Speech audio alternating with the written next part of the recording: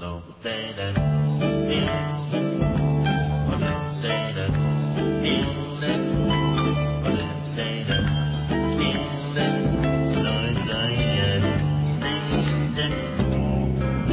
the shark had. Hello there. You're listening to the Quarter to Three Games podcast for May 2013. It is now officially, at least in movie time, it is officially summer. My name is Tom Chick, and my game of the week is not Thief 3. Oh, and I'm Jason McMaster, and my game of the week is not Dwarf Fortress. And my name is Andy Schatz, and my game of the week is not drinking games while watching Season 3 of Laverne and Shirley. Oh, well, yeah, I tend to think that that's way better done for Season 2. Once they hit Season 3, downhill. Downhill. Sellouts. Yeah. Jump the shark before jumping the shark was even a thing. That's right, exactly. Before Happy Days even managed it. Uh-huh, exactly. They're such a hipsters with that jumping the shark stuff. Andy, that you have just revealed now that you're probably around about my age. I had no idea. That's awesome.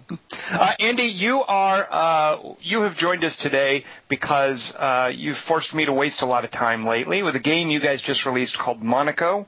Monaco, I'm going to pronounce it. What's yours is mine. And the developer, you guys are called, I believe, Pocket Watch Games. Did I get that right? Uh-huh. Mm-hmm. If, Andy, I was to meet you at at E3 or something, and you give me your business card, what does it say on that business card is your title? It says owner. I am the only current actual full-time employee of Pocket Watch Games, although Andy Wynn is essentially a full-time contractor on Monaco. And I've been running Pocket Watch Games for 8.5 years now, so I think that means my business, it escaped near certain death several times, but now it does appear that I am going to be capable of surviving for the near future. So basically it sounds like your boss might know what he's doing after all. Yeah, I've been putting faith in my boss for 8.5 years. He keeps telling me this bullshit about how eventually it's going to work, and how eventually we're going to make some money, how eventually I'm going to get paid. And sometimes they come through, don't they? Yeah. I was starting to have my doubts. Now, Andy, I did not know this. I mean, you said you've been going for 8.5 years. All those 8.5 years were not spent making Monaco. No. And I was a little surprised to look at the website for Pocket Watch and see the name of a game where my first reaction was, I think I want to play that. You guys did something called Wildlife Tycoon? Yeah, that was my first game as an indie. I made that in 2005, and it took me 10 months to build it. I quit my job. I was working at another company that was largely doing contracts for EA and working on shit games for big companies. I quit my job thinking, the game industry's broken and I want to go to business school and I'm going to come back and I'm going to change the world and change how game development is done. And I ended up getting rejected from all the business schools, thank God. But how do you get rejected from a business school, by the way? Well, you have to apply to these sorts of things. And they can say no? Yeah, come on. I applied to top flight entrepreneurial business schools thinking that I was hot shit. Isn't there some vocational school in Irvine that would have taken you? Probably, but I didn't want to go to a vocational school. I thought I was the next big thing, as many people do. Well, fortunately for us, they did reject you. So what happened? What do we do? So I had 9 months between when I quit my job and when I thought I was going to be going to classes. So I started building this game, and it actually got nominated for the grand prize of the IGF that year.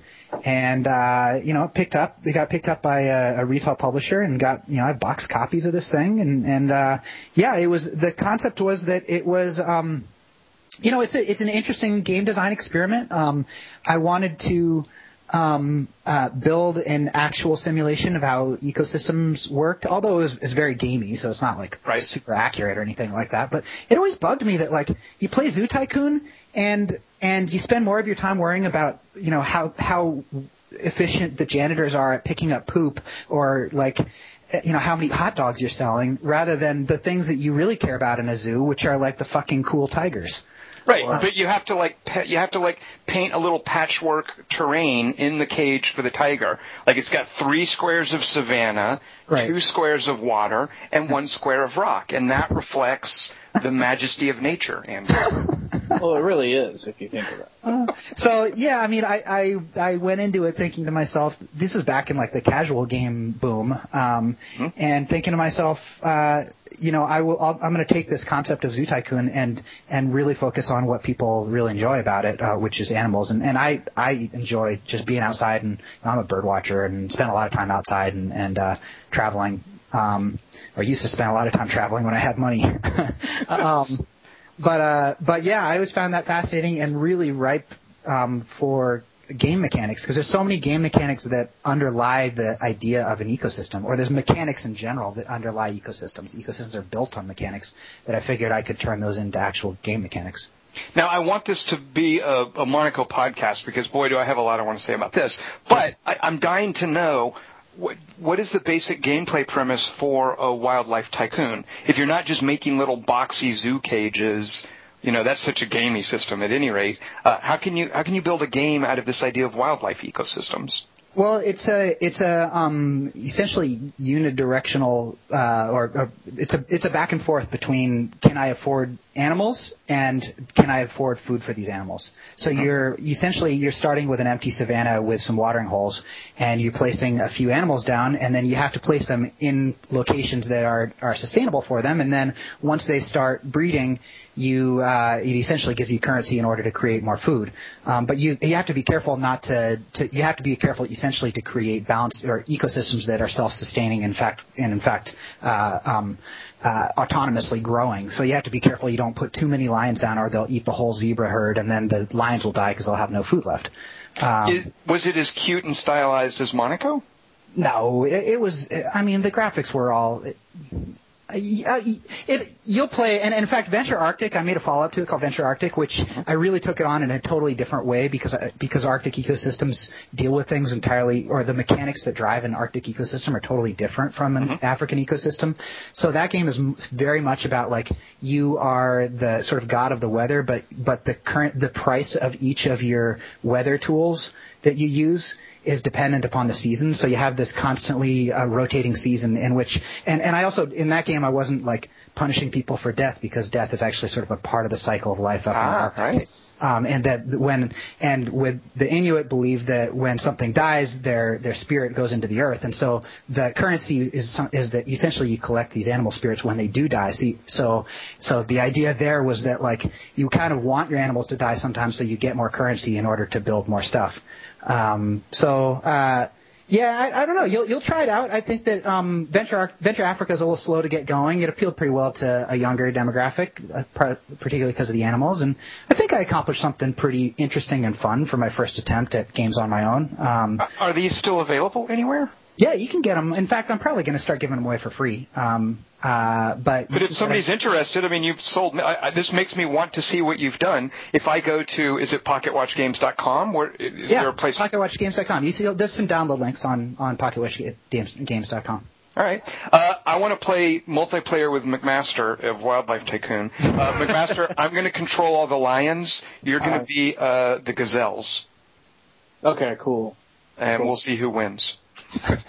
Probably me. I mean, I'm just saying, you can have lions. If it's not an RTS, I think I'm okay.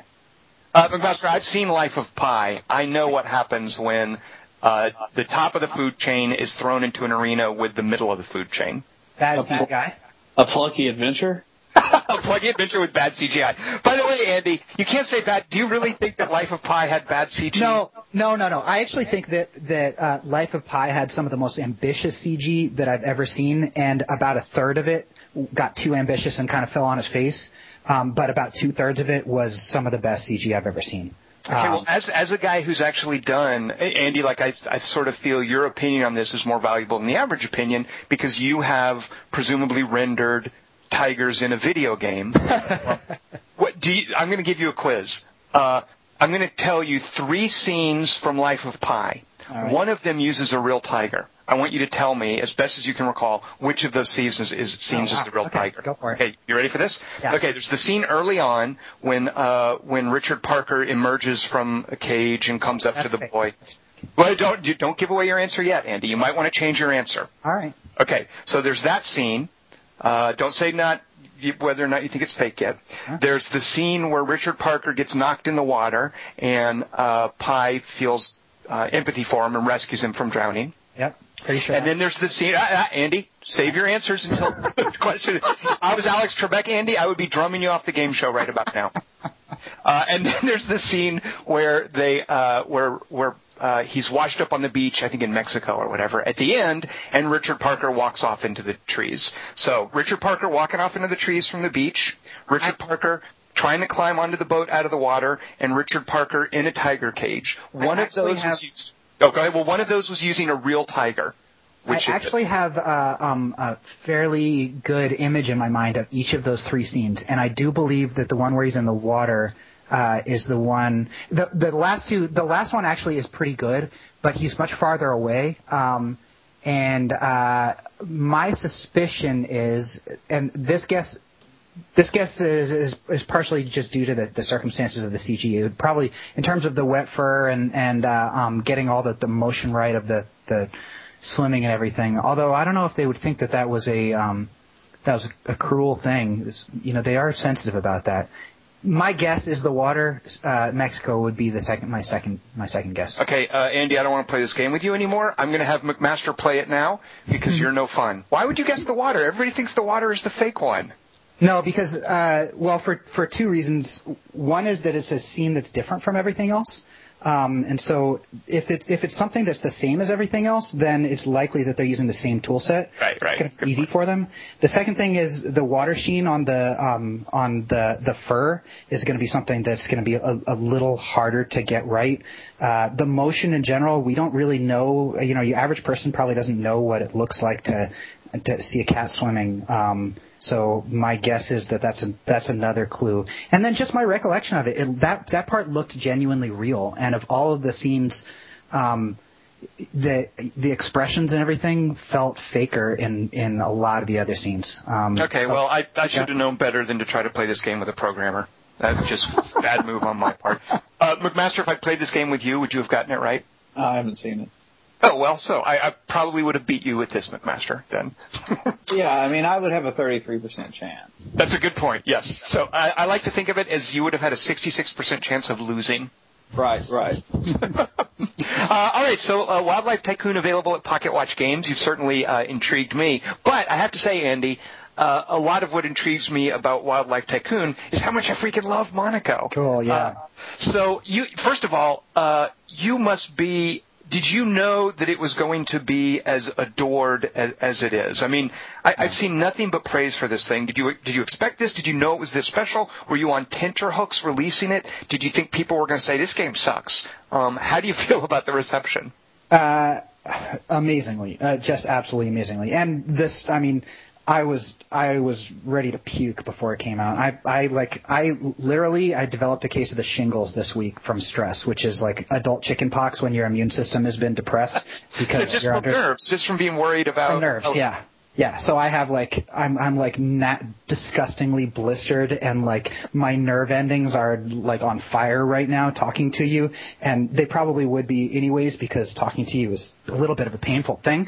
But oh snap! No, I was ready to puke about it. I know. So our strategy all along was that if we make one person's favorite game they've ever played, then we're likely to be a game that enough people really enjoy in order to make the whole thing worth it. But what you don't know really is how, when you do that, when you follow that, and that's I think a pretty good sort of philosophy to follow as an indie, because we don't have to appeal to the mass market. In fact, we're probably better off if we don't appeal to the mass market. We want to appeal to a smaller market that the big companies are afraid to approach because it doesn't initially appear to be that big. And then if it really connects with people, then the sky's the limit. Mm-hmm. And so I I knew that there were some people that absolutely loved Monaco. And we've been to PAX a few times, and we know that people come and really enjoy the game. But did I expect that we were going to, that 3/4 of our reviews are going to be like 9s and 10s and that kind of thing? No, we did not expect that. We definitely expected a lot more people to be dismissive of it for the graphics. We expected, so many people have given us the benefit of the doubt with that first half hour or hour of barrier of entry and have really gotten into the game. And then not only that, like, one of the things that we really tried to stress to reviewers before they played the game, and it appears, at least from a lot of the reviews, that people really sort of felt the same way that we did about it, is that it's not a stealth game. It uses a lot of the language of a stealth game. It pulls a lot of mechanics from a stealth game, but you should go into it thinking about it not as a genre game, but something on its own. And when you do that and you kind of let go and you just take it for what it is and enjoy it for what it is, I think that people are just really connecting with it. So yeah, in that sense, I think we're really lucky that everyone gave us the benefit of the doubt. There's probably a myriad of games out there that were released that had reviewers given these other games the same amount of faith that they offered to us, they would be maybe just as beloved as Monaco is. I think part of what you guys did really well to not scare people off and make people think, oh, it's just a stealth game. Early on, it becomes kind of clear that it's okay if you screw up the stealth. It's okay if you don't have to play a perfect mission. Failing stealth is not a fail state. Right. And that's something that I think a lot of stealth games, all the way from like Splinter Cell to the Dishonored recently, have had to come to terms with, is right. Stealth often fails. People will see you, so then what do you do with the game from that point? And I think you guys have a great handle on, hey, it's still awesomely fun to play and to run around and to try to hide again, even when you get busted. Yep. It's sort of like a movie about a heist that goes off flawlessly would be a boring movie. Yep. You have to build into your gameplay just like a movie. You got to have a car chase. Exactly. You got to have a car chase. You got to have the heisters almost blowing it or getting caught, or exactly. The psycho ruining their cover, or the astute detective catching on to what they're doing. Yeah, it's got to. And then at the last moment, you pull some clever move, and everything works out in the end. You know? Yeah. Although my clever moves tend to be just like smash and grabs. Just oh, geez, there's the last thing. Just run. Everybody run. Everybody to the car. Get to the car. McMaster, don't get that coin. McMaster, to the car. Like, that's kind of how the game works for me. I don't know if you've gotten all the way to the very last level I don't think many people have gotten to the very last level of the second campaign, but there is. I don't want to spoil. I won't spoil the story side of it. Okay. But in the very, very last level, we literally give you a straight path from where you spawn to the exit, and we let you see that all of the coins are in the area that is really, really dangerous. But there's no reason you have to go get those coins. You can literally, on the last level, walk out of it without aggroing a single guard, just literally walking down the hallway. That temptation of going and making sure and picking up all that stuff and smashing and grabbing and getting as much as you can is the whole point of the whole thing. That at that last time when you're like, dude, the car's right there. Yeah, but I gotta get this last coin. And then it turns into, and then of course the guy fucks up. And of course the whole crowd of guards is chasing you at that point. And then of course the guy dies in the middle of the ballroom, in the middle of the lasers that are going to set off the machine guns. I want to do a brief bit of performance art I have prepared. Here is, I haven't done a lot of Let's Plays and stuff, but this is a podcast, so of course we don't have video. So this is a Let's Play using only audio. So I want to play, McMaster, you've played some Monaco, I've played some Monaco. Here's my Let's Play of Monaco. Here's when I play what it goes like.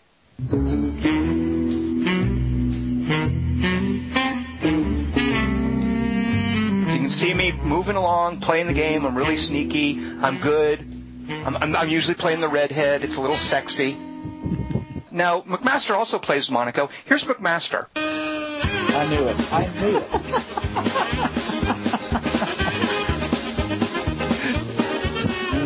He keeps that on tap. He's just like, I've been associated with Yakety Sax so many times at this point. And, of course, he's the mole. He's just sort of running around digging through walls. That's McMaster for you. It's crime time, motherfuckers. That's, God, that is pretty accurate. I'm impressed.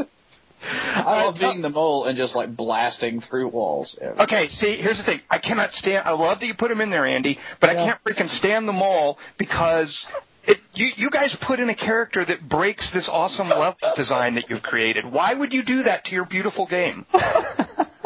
Because there's people just like McMaster that want to do that get such a laugh out of being like, I do what I want. You aren't the boss of me. Yeah, you're basically letting people, and that you aren't the boss of me. That's people playing the mole. That's what they're saying to you, Andy Schatz. They're saying that to you, the level designer, the creators of the game. Well, I want to hear some about the thinking that went into these 8 characters, because part of what I love about the game is I think any game with that kind of asymmetry, I know that asymmetry is working when I, at various times, feel that any particular character is overpowered. Like, if I play a game and I only think one character is overpowered, that to me means, okay, there's probably a problem here. If I play a game and I variously think that every single character is overpowered, I think you're doing something right. So that can't have been easy to get right, Andy. We do hear that, we hear it all the time where people say, oh, like these 2-3 characters are overpowered, but every single person tells us different characters are overpowered. We never get any sort of consistency in terms of who is the best character. And I think a big part of that is that we designed the characters around player styles rather than around trying to balance them against one another. And then those styles tend to be more effective or less effective in each particular level at the same time. If you think about Monaco characters in terms of their World of Warcraft classes, the hacker is like the warlock, right? He's got he spent essentially a bunch of disposable pets, whereas the pickpocket is the hunter. He's got a single pet that he cares about, and you have to spend time managing that pet.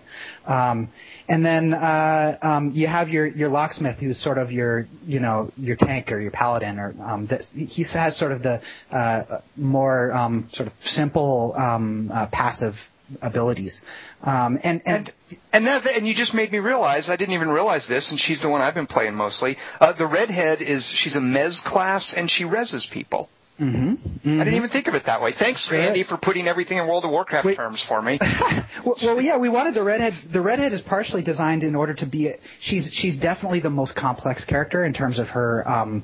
We graphed these out in terms of passive versus active thought and skill versus strategy. What type of skill do you actually have to have with the controller versus how complex they are from a strategic perspective. And we wanted characters that were not at all complex. Like the locksmith is the least complex and the least skill based, and that's why he's the first character, because he's someone that you can just use and he instantly seems like, oh yeah, that guy will be useful. And then all the way up to the redhead that requires the most skill and often requires the most strategy. Different types of thinking for each character. The cleaner really, people think of the cleaner, oh, he's an attacking class, so you think that he's someone who's violent. But really, he's the rogue. He's the guy who has to sneak up behind people. He's actually the guy who has to be sneakiest of all of the people. Right. Because he's useless on what he's seen.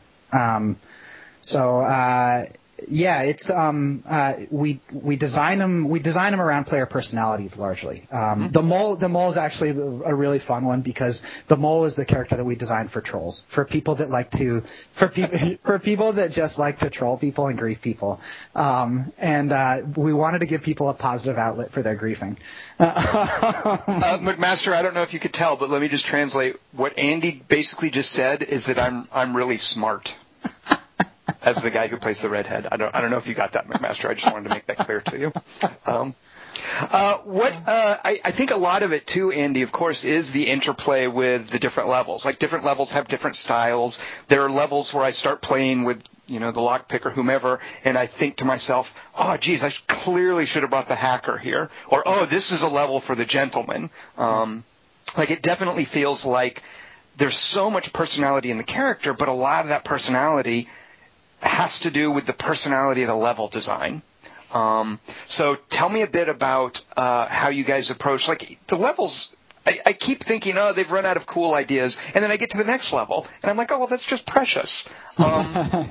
You guys must have had a great time coming up with locales and designing these maps and putting in some of the detail. I can only imagine that must have been a hoot to do. Yeah, so I worked on a project alone for the first like year and a half or so, and then Andy Wynn came onto the project for the remaining 2 years on the project, and he was the level builder.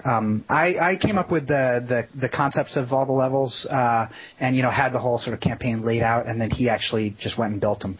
It was fun actually. We started basically by trying to take as many real locations inside of Monaco and Monte Carlo as possible, and then actually used Google satellite views in order to pull the footprints of some of these places. Basically it's so much easier to design puzzles within the first step to designing any of these levels is, and this is something I think that someone who just sits down to design a level for the first time, and we've seen this with people using our editor, which is we're kind of alpha testing right now. The first time people sit down to use it, they want to make traps and puzzles. And it generally isn't the right way to go about building a level. It's actually better to go about thinking about it as a place first and building the architecture and the flow in the same way that you would if you were literally designing a house. Because you design houses in order to flow in a certain way and to feel good and to feel intuitive in a way that you can understand subconsciously without even really thinking about it. And giving it that sense of place is really important too, because you don't want it to just be a bunch of hallways, because then you essentially just have Doom or a roguelike or whatever. So I love that I'll be walking around and I'll stumble into a bathroom, for instance. And I'm like, oh yeah, of course, a bathroom would go here. I mean, it makes perfect sense. It definitely feels like a real place, like you're discovering. I love that about it. Yeah. And then it was really fun to be able to use the real locations, like a real the nightclub, which is probably my favorite level in the game, is based on a nightclub called Jimmy's with a Z in Monte Carlo, and the casino is similar. They've got a little opera house inside it. In fact, we were going to have a whole separate opera level, but then we realized that the famous opera house is actually just sort of part of the famous casino there, so we built it into that level. Well, I will say, lucky for you, the folks in is it the Lebanese or the Libyan embassy? Lebanese. Oh, I was going to say the Libyans are a bit too busy to complain about you modeling their embassy, but it is Lebanon, isn't it? It's Lebanon, yeah. There are 3 embassies in Monaco. One of them is the Lebanese one. And my wife is half Lebanese, so that was clearly the one we had to use. When I was playing with my dopey friends, one of them misread it as the lesbian embassy. Speaking of which, by the way, Andy, yes. There's a pretty sultry moment between the redhead and the lookout partway through the game. Does that affect your rating, your MPA or not MPAA, your ESRB rating?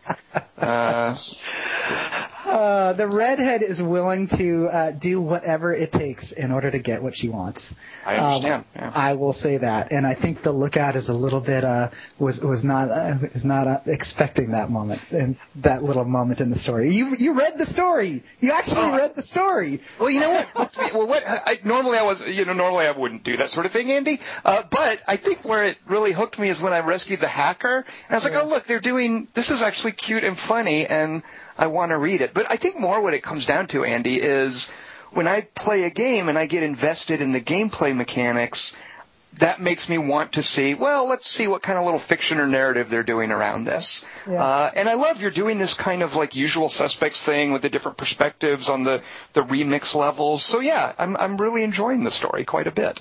Cool. Yeah. All right. It was something that I really struggled with. I always sort of had faith in myself that I could do it, but it was definitely the thing that was the biggest challenge for me. And just because I'm not I'm not a professional author, and it's the sort of thing you have to practice. Like any artistic skill, if you don't practice it, it's not something that's just going to come to you unless you're a genius.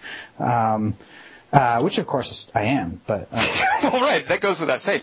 To be fair, though, Andy, the story is spare enough. Like you're not doing elaborate cutscenes, and I don't think any of them are more than 10, 12 lines of dialogue. Like, you have a sense of economy, and you don't seem full of your own self-importance as far as the story goes. Yeah, I did try and I spent a lot of time editing it down to the very bare minimum of what needed to be said in order to make sure the story gets across with enough, like, cute characterization in there. So that, and I tried to sort of, the presentation of it was built to be something where it's like, if you want to skip it, you just skip it. But if you're waiting in a lobby for 3 more people to join, it's there for you. Right. So now I do have a question as far as some of the writing in the game goes. When I talk about the game, do I really have to call it Monaco, what's yours is mine? No. I can just drop that second part. That's okay. You can just say Monaco. It's cool. Why is that? Why is that there? I don't. You know, it's funny. I decided at the last minute to add it in there because I thought that it would help people search for it because it's hard to find things just by searching for Monaco. Yes. And I don't know if you noticed the hullabaloo about Thief 4 and the tagline that they're using, but Thief 4 is using the tagline, "What's yours is mine." Are you serious? Yeah. Oh, like for their advertising, not the actual name of the game. No, but it is the advertising tagline, yes. And there was a bit of a hullabaloo about it that we ended up, generally working out. But and I wrote a little note on the Monaco Facebook page about it if anyone wants to get more details on exactly what went down they had their first teaser trailer on March 26th or something like that, and I just about lost my shit. So you also, I feel that What's Yours and Mine does accomplish, even though I'm like, I just like it being cute and called Monaco. It does make it clear that it's not a Grand Prix racing game. Yeah, that is the other thing that I don't remember specifically. Basically we got to the point where it's like, okay, we need to put up our official product pages now. Are we going to call this thing just Monaco, or are we comfortable with that? And I thought that there was not really enough broad knowledge out there in the public of what the game was, that if you just saw something called Monaco, that it wouldn't give you any hint as to what the game was. I mean, it could be like a gambling casino game, where one of those cheapies like slot machine games on the iPhone. In fact, I was worried that more people would think that than, and certainly people would either think it was a racing game or a gambling game, and they certainly wouldn't think it was a heist game.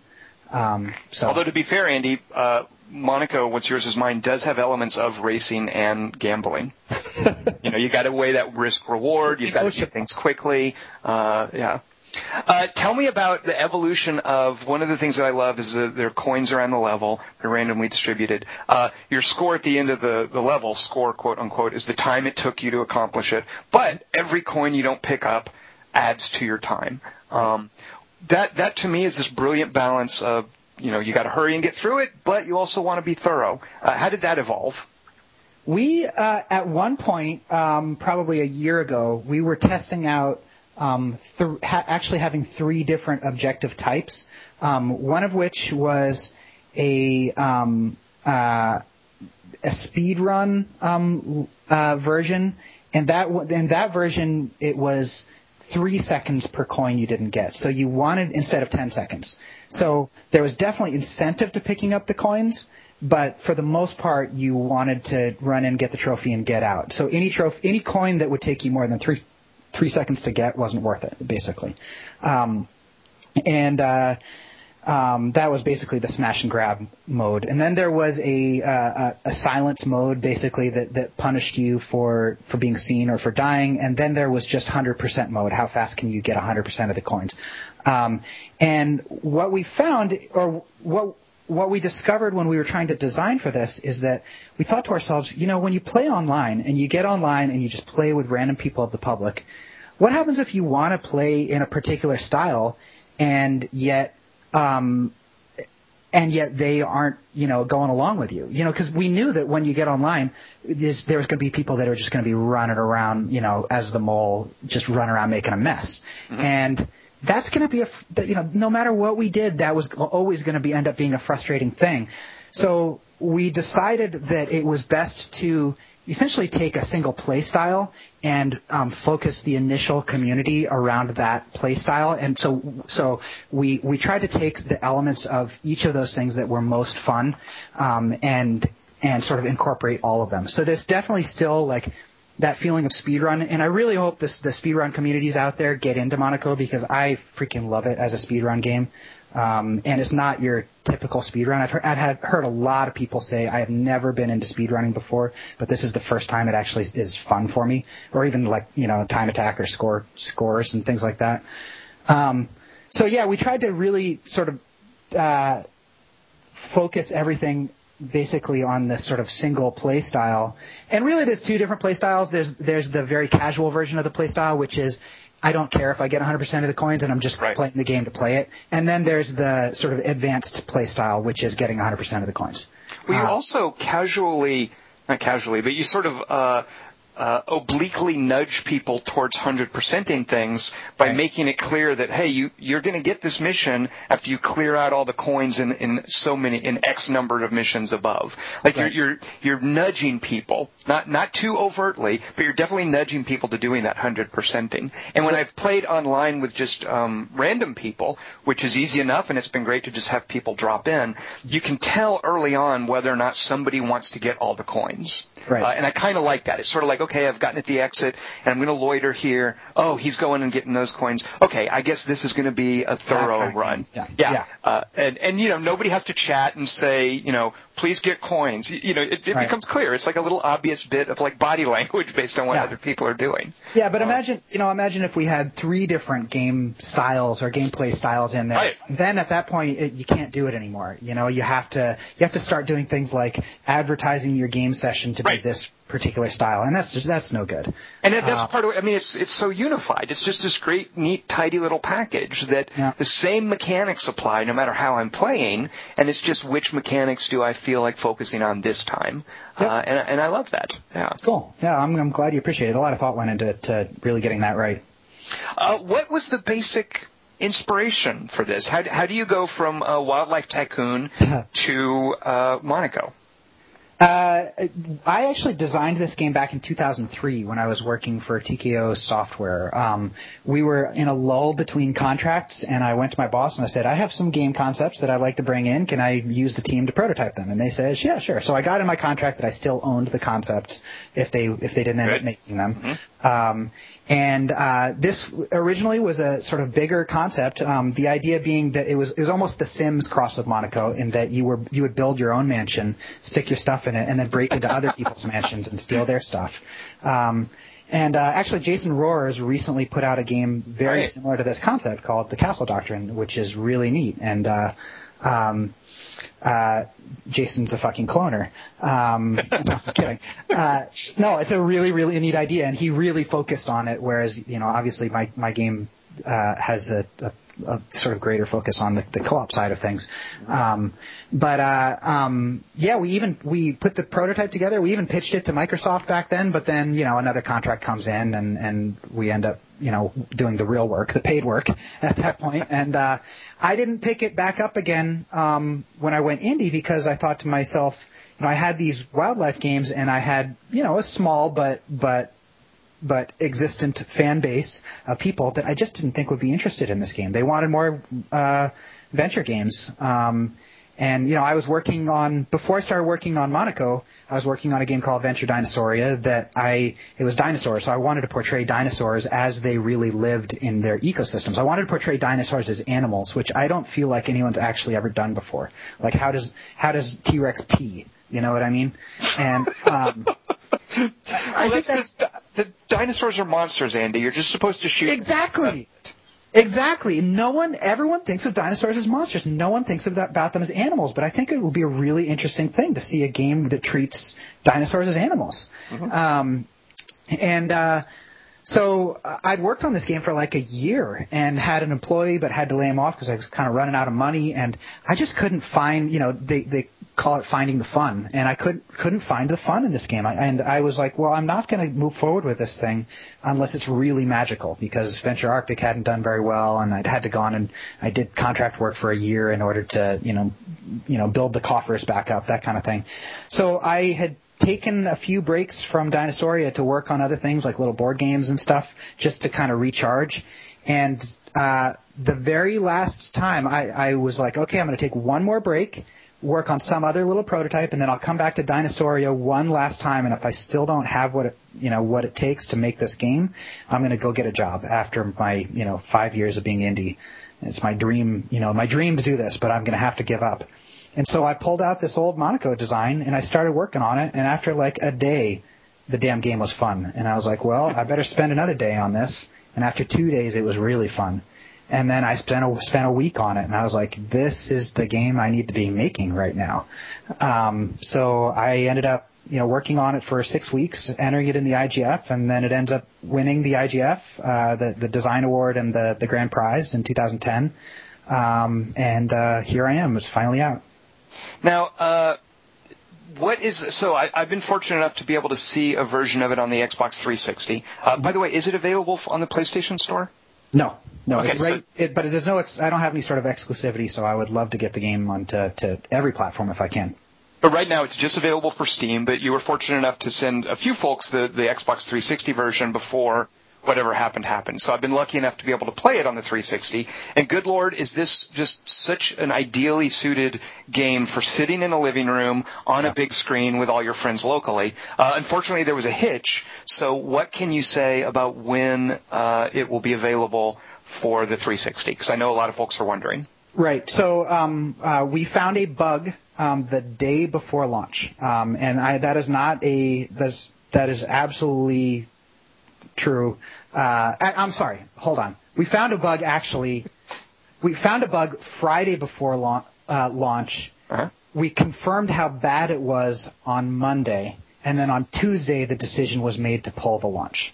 And the game was supposed to come out on Tuesday? On Wednesday. On Wednesday, okay, right. So the decision to pull it was made the day before launch. Mm-hmm. It was a bug where clients were being disconnected in online games, in 4-player online games. I would love to just basically give tons of detail on this because I have nothing to hide. There's nothing like scary or weird about it. The reasoning behind the whole thing and why I wasn't caught all makes a lot of sense. It's important for me to respect my NDA with Microsoft, even though none of the stuff I feel is particularly scary or weird. So I can't give too much detail because it is under NDA with them, and if they want to talk about it, then they can talk about it. At any rate, the circumstances of the bug made it be something that was a little hard to track down and figure out, I just this morning I submitted a new update for it that I think is going to go through. I also don't control the timing on these things. Sure. That is all in the hands of the Microsoft Game Studios folks.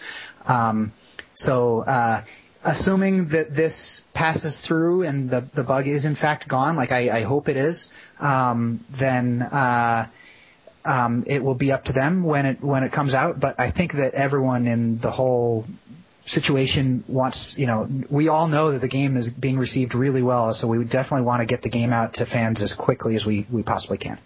So you've basically done everything you can at this point, and we're kind of standing by on the certification process from Microsoft. That's right. Yes. McMaster, can you get on the horn to Bill Gates? Just give him a little kick in the pants. Say, we need people on this thing on the 360. Yeah, you got it. All right. McMaster, I know I asked you briefly about this last week, but where are you currently with Monaco in terms of what's your favorite character and what things do you need Andy to fix to make you better at the game? I like them all so far, and nothing. McMaster, do you have a favorite level? Is there anywhere where you particularly love anything you've discovered? As the mole, which level do you like breaking the most? The one I've enjoyed breaking the most lately is the one where it's an early level where you have to get a trophy. And if you're the mole, you can just kind of cut through the wall. Oh, the bank. Grab the trophy. Yeah, and just walk out. Yeah. It's so funny because that bank, there are some impervious walls in the game, and that wall used to be an impervious wall, but it was the first level right after you got the mole, and we realized late in the process that it's like, you know what, people just got the mole and they want to break some fucking walls. So turn them into regular walls. If they want to take the mole, grab the trophy, and escape in 5 seconds without picking up any coins, you know what, fuck it, let's let them do that. They'll probably get a good laugh out of it, you know? Oh, yeah, no, it was very entertaining. So yeah, we decided, you know, one of the last changes we made to the levels was to give you, you know, to allow you to basically cheese the level in 5 seconds if you wanted to. Especially because people that play the mole are trying to cheese things anyway. So that's like the ultimate reward for someone who likes cheesing shit, you know? McMaster, remember when Andy explained how I was the smarter player playing the redhead? Remember that? That was cool, wasn't that? Yeah, I liked that. Yeah. Why is the monkey named Hector? Oh, I don't know. I just thought it was cute. You need to work on that answer, Andy. Sorry. Like maybe He's not based on Hector Salamanca, but I was watching Breaking Bad at the time. It was not intentionally based on his name, but that was just the name that came to mind. I don't know. You know what? Go with some answer about the Iliad and the folly of war, something like that. Just work up some answer like that. You'll sound super intellectual, and people will imagine you like wearing a beret, and it'll be really cool. What is the deal? Okay, Andy, I have a question for you. Are you a cat person or a dog person? And I think I know the answer. I grew up with dogs. I do have cats now. You're a converted cat person. That makes sense. All right. So early on, of course, there's dogs, and they're really annoying. But I think if you've been around dogs, you're like, well, yeah, that makes sense. Dogs are going to play by different rules. They're going to suss out people on a heist. But then I was surprised to get to the Royal Palace later in the game and discover, cats, man. Oh my God, cats are way better than guard dogs. Yeah, they are. What the heck? And not only that, but the members of the Royal Guard know that, hey, a cat's yowling. I'm going to come running and see what the deal is. Like, I now know, I'm a cat owner too, according to the rules of that level in Monaco, my house is pretty much heist-proof. Well, Shadow does meow like all the time, so I mean, I think that means people are trying to heist my house all the time. Yeah, because it's true. In that level in Monaco, you walk within. So what I'm wondering, Andy, is the idea that when you walk near a cat, you've stepped on the poor thing's tail. Why are cats such great guard dogs? I mean, my cats are constantly walking underfoot. It's like they want to have their tail stepped on. Yeah, and the art is based on one of our cats named Prints, Prnts. That's no vowels, all consonants. And she is definitely the vocal one of the family. She will run around. She will let us know when she is carrying her string. She is. It is like, yeah, yo, guys, I got a string here. Watch out. I am the most important thing in the room right now. Yes. It's funny because the dogs, I don't know how many people actually realize this. The dogs will literally track your scent, which is why. Well, you say that. I don't know if you know this, Andy, but there's so many things that you lay out in the game very clearly that I think some people still miss. But I mean, you literally write tooltips like on the floor in big letters. Just ignore them anyways. Yeah. But yeah, it's when I was a kid. Even when I was like in high school, my buddy and I would still play. We played hide and seek when we were in high school because my dog, without us training her, learned to track scent, and she would put her nose to the ground and literally walk your footsteps wherever you walked. And so we like had these little like elastic bow and arrows with a little suction cup on the end. Yep. And we would go out and we would play hide and seek with those. And the dog, you'd stay inside with the dog for 2 minutes, and so the person that would have to go outside and like literally run in circles in order to try and confuse the scent, and like try and run through like a patch of water in order to make it lose the scent, that kind of thing. And that like emotional experience was something that's definitely a source of inspiration for making Monaco.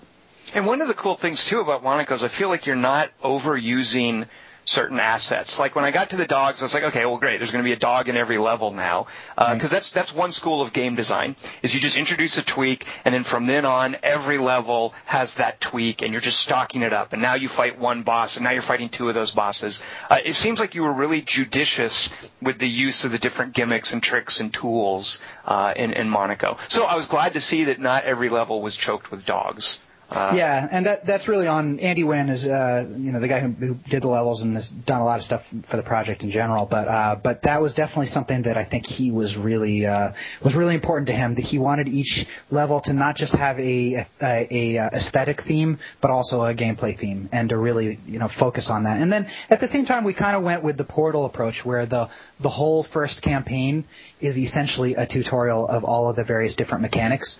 And then we kind of throw them at you a little more hardcore in the second campaign. There's 2 or 3 mechanics introduced in pretty much every level of the first campaign. Now, you mentioned a player mod, basically a mod kit. What did you call it? Like we can expect. We have a level editor that's going to be coming out in the next week or 2. So this thing's going to explode, right? There's going to be like crazy amounts of levels from the player community. 90% of them will suck, but 10% of them are going to be freaking ingenious and might even upstage some of what you and Andy have created, right? Yeah, I hope so. We'll see. It's funny. My philosophy on this kind of thing is I'd really like to do something a little more intense. I don't know if I'll ever have the time to do it, but I've designed out the concept of it, and even started working on some of the technology. But I'd really like to have cooperative level editing on a massive scale, where basically you get a community of literally 1,000 people that are all working within the same level. Because I to some extent, or at least allow people to all refine and edit a smaller selection of levels. So part of this grander concept that I'd love to one day experiment with is that rather than anyone being able to make their own level the way they want, make it so that there's literally just 10 plots of land, and until those 10 plots of land all have shipping quality levels in them, the community isn't given more space to play with. I feel like in something like in your typical like Little Big Planet, 99% of the literal energy that's poured into the system ends up being wasted. It's like if you had a car engine that lost 99% of the energy of the combustion energy, that would be a terrible car engine. And some people that are editing levels are going to be really good at the aesthetic side of things. Some people are going to be really good at trap design. Some people are going to be really good at other things. Some people might just not have time right now, but have time later in the day. And so what I want to do is take more of a Wikipedia approach in the future. And again, this is not going to be in version 1 of the level editor, and it may never get in there. But this is something I'd like to experiment with in the future. That the idea that Wikipedia it does a much better job harnessing the energy that goes into the system than something like Little Big Planet, because Little Big Planet has all of this wasted stuff. In Little Big Planet, the main problem with playing user-made levels is a discovery one, right? That you bubble up to the top the good stuff, and then you let all the other stuff just go to waste. Whereas in Wikipedia, all of the content is potentially useful, and if it's not useful, it gets refined or destroyed. You remind me, Andy, I do think of some of the great levels in Little Big Planet are these sort of modular creations that make use of other people's work.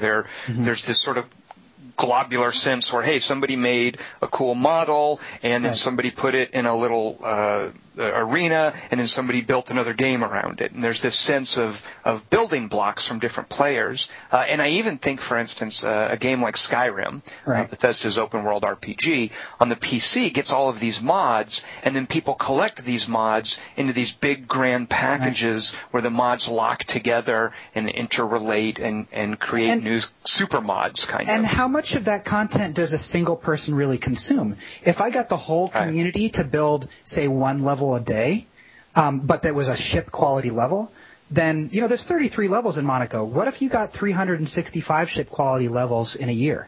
Right. I mean, that would be huge. That's far more valuable to everyone than having 30,000 levels of which 10 are good. Right. Or even it's even far more valuable than 30,000 levels, of which 365 levels are good, because you don't have the discovery problem at that point. Right.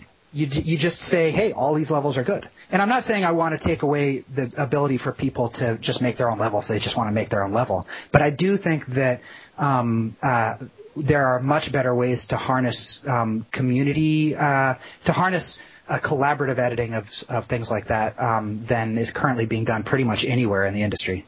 Sure. Exciting stuff. Yeah. I still have to get through your 33 levels, though. So we're going to take a quick commercial break, and then we will be back with more with Andy Schatz, and we will all be picking our games of the week. So stick around for that. But first, this message from our sponsors.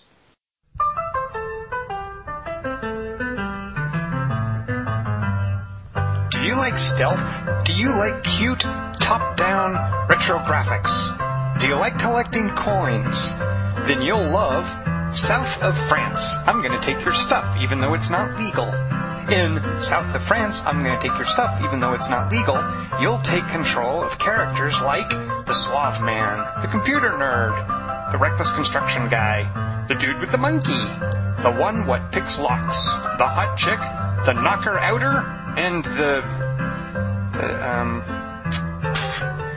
I always forget the last one.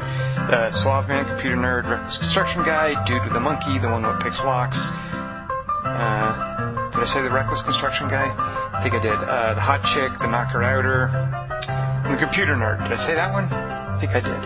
Let's see. Suave Man, Computer Nerd, Reckless Construction Guy, Dude with the Monkey, One What Picks Locks, Hot Chick, Knocker Outer. I don't know. And Doc. We'll say Doc. And characters like Doc. Collect coins, don't let the guards see you, and try to get a high score. It's South of France. I'm going to take your stuff even though it's not legal. The new game from Chill and Go. Wait, no, I mean from Zynga. The new game from Zynga. Or from EA, from Electronic Arts. The new game from EA. Please don't sue me. And we are back. McMaster, what is it time for right now? It is time for Games of the Week. McMaster, why aren't we doing News of the Week? Because it sucks. I agree. And we're about to get hit with more freaking news than you could shake a stick at. E3 stuff coming up, all these announcements. So let's just take a break from news. No one cares about that. We're going to have plenty to make up for it. And let's just go straight to Games of the Week. So, McMaster, why don't you start us out? What have you chosen this week for your Game of the Week? I'm guessing World of Warcraft. No. But I have a choice of two for you, because there's only really been playing two games. Other than Monaco, which we spent time discussing at length. So you could then put this to a vote that me and Andy, we can cast votes on which should be your Game of the Week. Should we do it that way? All right. So what are our options? All right. You're going to love this. Okay. Your options are 10 million and StarCraft 2. Andy, do you know what 10 million is? I do not. So, which means let's talk about that one. Well, I certainly, I've had my fill of StarCraft 2, so I vote as well, McMaster, for 10 million. And McMaster, are you sure it's not 10,000 or even 1,000 or 100 million? How do you know for sure the name of it, and what is this thing? 10 million, well, I know the name of it because I can count zeros. There's no commas in there. There's no commas. Right. You can't tell, at a glance. You have to, get a slide rule and figure out how many zeros, where the commas should go, all of that stuff. You have to do math to say the name of this game. You understand, Andy. Tom he spent the first half of the podcast telling everybody how smart. I know, but he's the smart. He's a snowflake and all that. But he can't count. So if you need to count above 7 or 8, then you can really figure out. He's artistically inclined. Thank you. It's all left-brain stuff, McMaster. Right. I forgot about that. Here's a fact. Tom doesn't even know how to read. Kelly Wand reads everything to him. I have someone come over. I pay him to read things out loud to me. That is correct. Do you guys know about my circumference thing? Have I explained that to you? No. Just a real quick math thing. Andy, what would you say if I were to tell you that the Earth does not have a circumference? If I were to make that statement, would you think I'm an idiot, or would you realize that I'm a genius? Well, I would realize that what you understand is a description of fractals, self-similarity. Andy, what is the length of a coastline? Yeah, we speak English on this podcast, Andy. I don't know what language that was, but I haven't taken that in high school. I didn't. Shit just got real. What is the length of the California coastline? That's essentially the same question. That it depends on what your yardstick is. Yeah, what's your measure? Yeah. So I think what you're saying, Andy, is that you realize I'm a genius. Right. Oh yeah, absolutely. Well, my thing about circumference, and I think that's what you're getting at, is that the Earth doesn't have a circumference. It has infinite circumferences because circumference just matters where you're measuring it, and it's different at the equator than it is. You're not such a genius because you could certainly measure its convex circumference. But that's not what I said, though. I said a circumference. It does not have a circumference. You have just agreed with me. You have just proven to the listening audience that, yes, the Earth does not have a circumference. Anyway, yeah, so I'm terrible at math. I make no bones about that. McMaster, this game is called, what is it, 10,000? 10 million. 10,000. 10 million. Something like that. The name of this game is actually just a 1 followed by a bunch of zeros. It's this cool little iPad game. In Tom's head, it's two hands flashing their fingers over and over again like jazz hands to 10 million times. Right. Isn't it called Millions? Are you talking about Millions? That's a Danny Boyle movie. No, are you talking about the one by Greg Woolwind and Adam Saltzman and I like the sound of this. Whatever it is that you're talking about, I kind of continue. So just describe it. Yeah, describe it. Sure. It's a match game where you're running through a dungeon, left or right, and you encounter monsters and chests, and you have different kinds of little symbols on the screen that are jumbled up that you make matches of 3, 4, 5, etc. In particular symbols to do either combat or unlock chests. So basically, the way I would say it, McMaster, I mean, you did fine, but I would edit your comments down. As your copy editor, McMaster, I would say, so basically, it's an endless runner meets a match 3 meets an RPG loot chase. Right. Yeah? Yeah. And what makes this your game of the week? Because it sounds like a terrible idea for a game, doesn't it? It's very addicting. I've had a lot of time with my phone lately. And that's one thing you can do with a lot of time and a phone. McMaster, when you say I've had a lot of time with my phone lately, you sound slightly forlorn, like you were shipwrecked on a desert island or something. I kind of. Wilson. You call your phone Wilson? Yeah. But it's about Wilson Phillips. So you're doing a terrible job of, I'm trying to play like devil's advocate, McMaster, and throwing you like softballs. So the game's graphics are terrible, right? Yeah, but at the same time, they're very stylized and cool. Very good. Yeah, it's like Monaco. It has a very sort of retro look to it. Right, and really what sells it is that you run through these mazes, and you can't.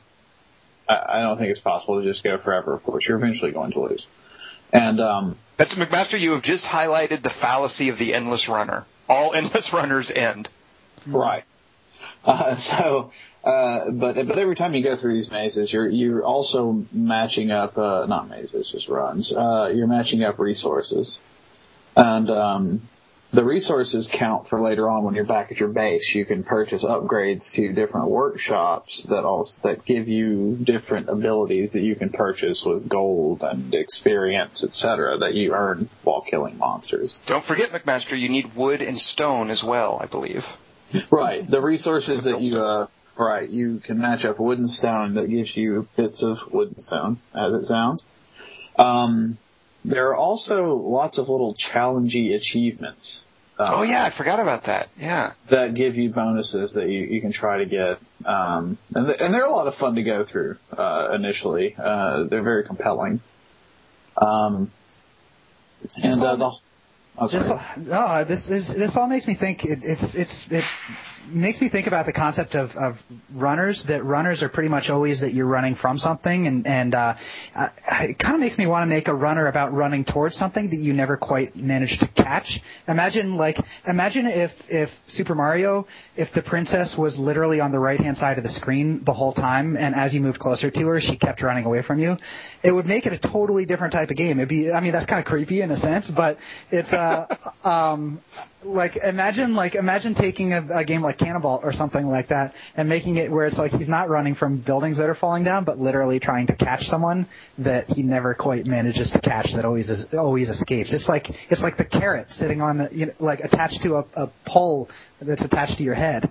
Well, you know who kind of did that, Andy? Like, I'm thinking of the final reveal. It's kind of a spoiler in Braid. Yeah. Jonathan Blow's I was just thinking this. I was honestly going to say, don't tell Jonathan Blow. Yeah. Well, no, it reminds me. One of my favorite books, a book called Invisible Cities, and one of the little bits, Invisible Cities, basically each little chapter is like a 2-page chapter in which Marco Polo is describing a fantastical city to Genghis Khan, some city that lies within his domain that he's never seen, and each of them are more fantastical than the last. And one of them is a city that was designed by an architect who every night he had a dream that he was chasing this beautiful naked woman through a city, and she would always slip around a corner and escape, and then he would get around there and see her at the end of the alley, and he would chase her down there, and she would escape. So he designed the city to have dead ends at all the places where the woman got away. But it turns out that all these other architects have been having similar dreams, and so they come in and start putting in new dead ends, and so the description of the city is one in which it's basically impossible to navigate, because every time you go around a corner where you think you should be able to get from here to there, you turn down a blind alley or dead end or something along those lines.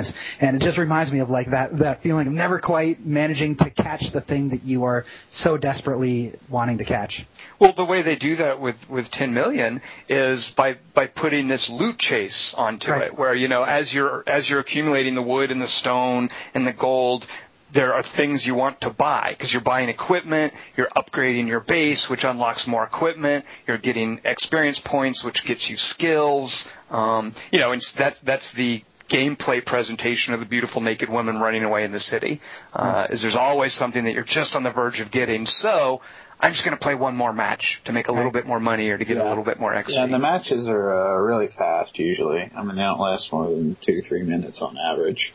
Well, Master, you're lucky because you're getting to play it now. When it was first released, it was really finicky with lining up the matching, and there was a weird interface hitch with it that was eventually he managed to work around it, and there was a patch. But when it first came out, that game was so infuriating for how difficult it was to line up the little pieces. And considering how important the timing was and how quickly you were supposed to match things, it drove me crazy when it first came out. It still kind of sucks on Steam for that, because I have it on Steam as well. Because you have to click and drag, and sometimes the animations take forever to finish, and sometimes the stacks. See, that's a shame, because I think of it as so tactile, running your finger down the, I guess. Oh, yeah. It just works so well on a big old iPad, I think. Yeah. Oh yeah, no, absolutely. I mean, I've played it on both, and I really like it on the phone. But yeah. Master, what level are you on the iOS version? I have finished it, so I'm free. How about that? That's what level I am. Free. Well, I'm that +1. That's what I meant to say. Oh, I forgot about that. Yeah. All right, so 10 million. That's Andy. What was that millions thing that you mentioned? Oh gosh, I got to remember what it's called. It's also an iPad game. It's the one that it's called Hundreds. Sorry, it's not called Millions. It's called Hundreds. Please. So it's nowhere near as good. Oh as yeah, obviously. That's like billions of times worse than millions, right? Yeah, exactly. I have my orders of magnitude right here. It's like tens of times worse. Yeah, that can't be any good. Is Hundreds something worth? What is that? I'm intrigued at somebody who would name a game Hundreds. That makes me want to know, why is this called Hundreds? It's a really just sort of beautiful little game that is very simplistic in its presentation.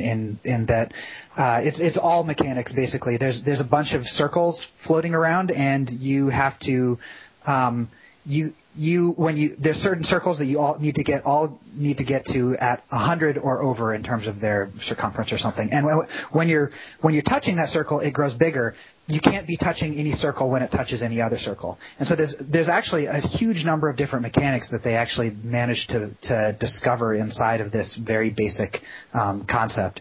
And the presentation of it is just super slick. So it's definitely worth checking out. I feel I could learn more about circumferences by playing this game. McMaster, why is 10 million called 10 million? Because that's the score you have to get in a single run to escape. Very good. All right, so McMaster, an old iPad game. Yeah, that's old school. Actually, it is it's got to be at least 3-4 months old. I know. Yeah. That's ancient at 2:45. Not as old as StarCraft 2, though. Well, right, but I've been playing different aspects of StarCraft 2. I've been playing on the ranked ladder lately. Oh, good Lord! Why would you do that? What color are you? 10 League?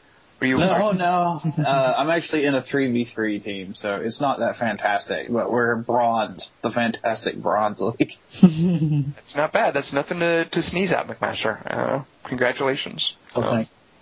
All right, so McMaster has picked 10 million. Andy, I'm going to go next. Mm-hmm. My game of the week, I'm going to let you guys vote on this. Hold on, I have to write the name of one of them because I know the words, but I can never get them in the right order. Hold on.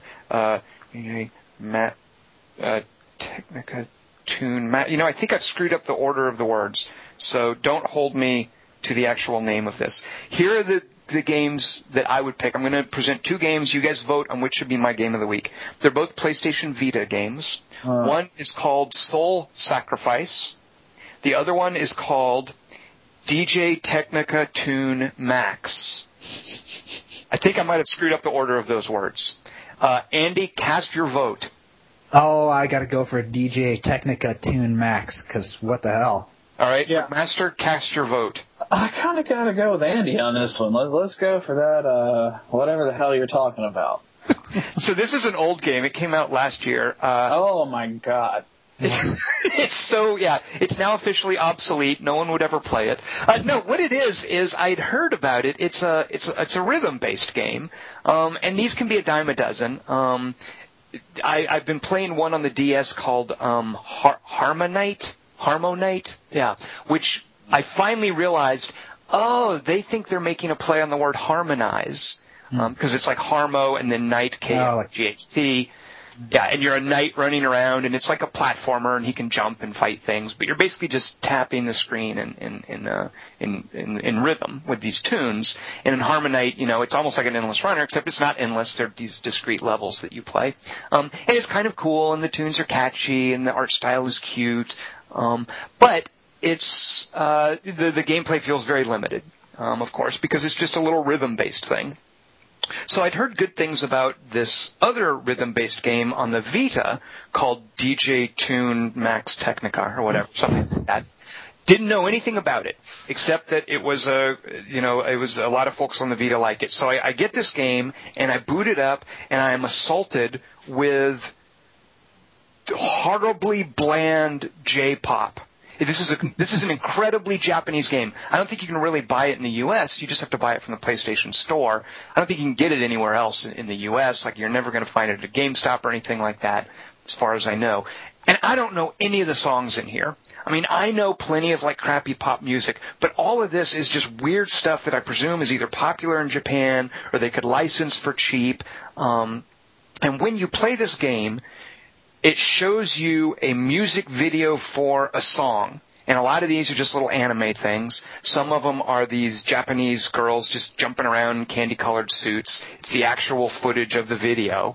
And on the screen, there's just little dots that you tap in order with a bar that's moving along to help you keep rhythm. And that's all there is to it. You're just tapping at the screen. Sometimes you drag your finger. Sometimes, if you're really advanced, you tap the back of your Vita. So it gets a little crazy that way. But for whatever reason, it's made me realize, holy cats, J-pop is popular for a reason. Because I'm finding myself suddenly, I woke up this morning, I don't know if you guys have ever done this. I woke up this morning and I was like humming a song. Like as I was waking up and going about my business, there was just this like tune in my head and I was sort of like humming along with it. And then I stopped later and I was like, what the hell song is that? Where did I get that?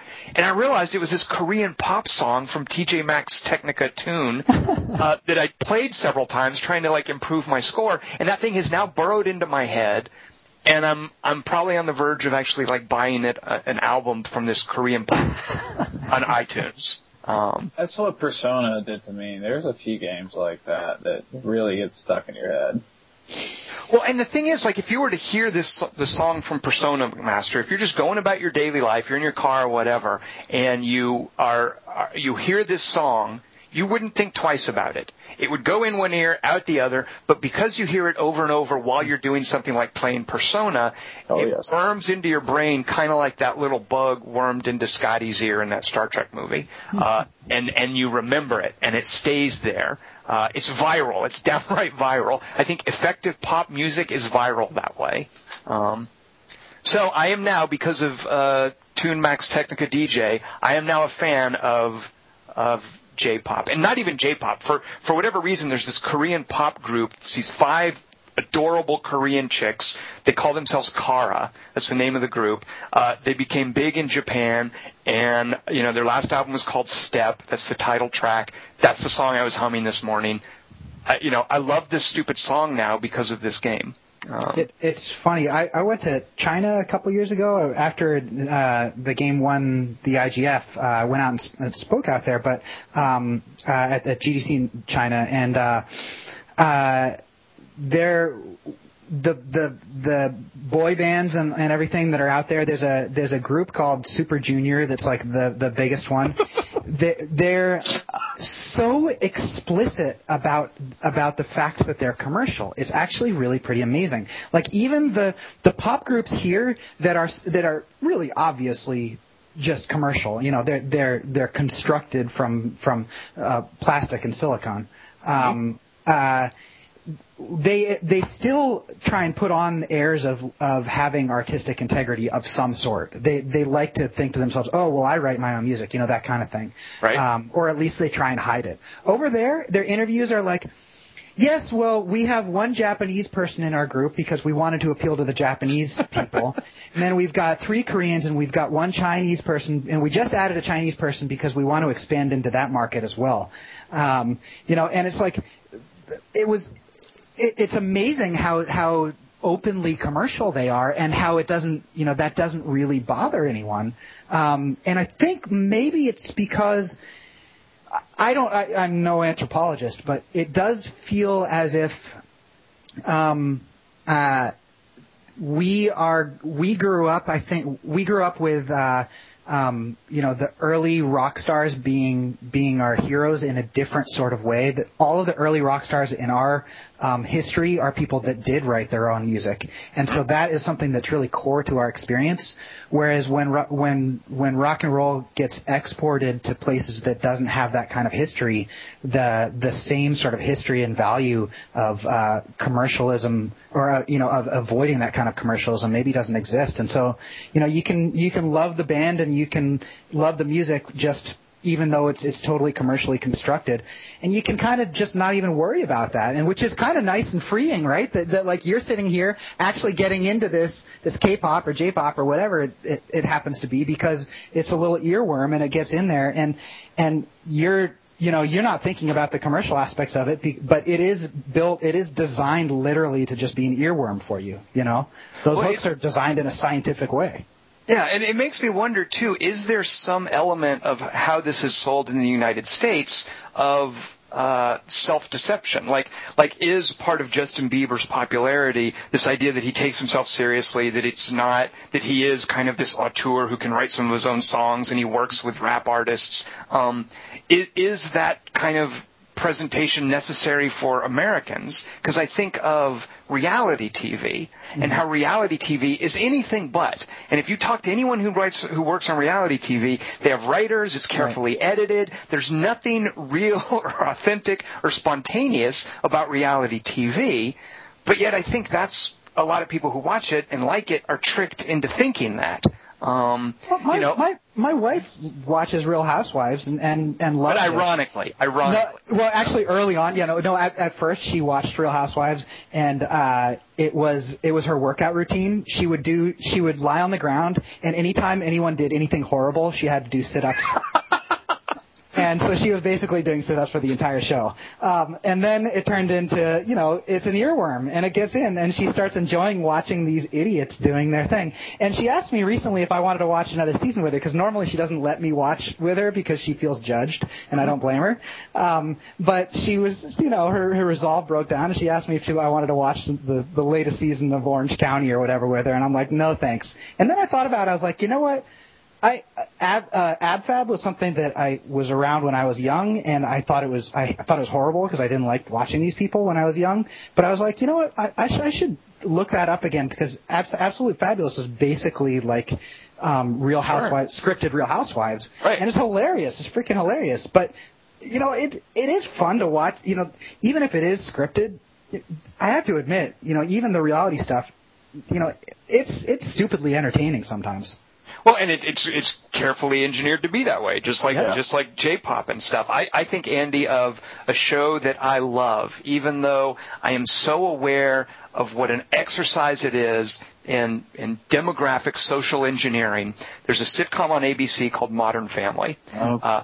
I love that show, and it's so blatantly, it's made to appeal to a cross section of people. There's something for Latinos, there's something for people who are sympathetic to gay causes. There's something for just white bread middle Americans. There's something for people who want like a curvy chick. There's something for people who are into like soccer moms. There are all kinds of different kid actors on it, and it's all about just and all of those are Tom's demographic.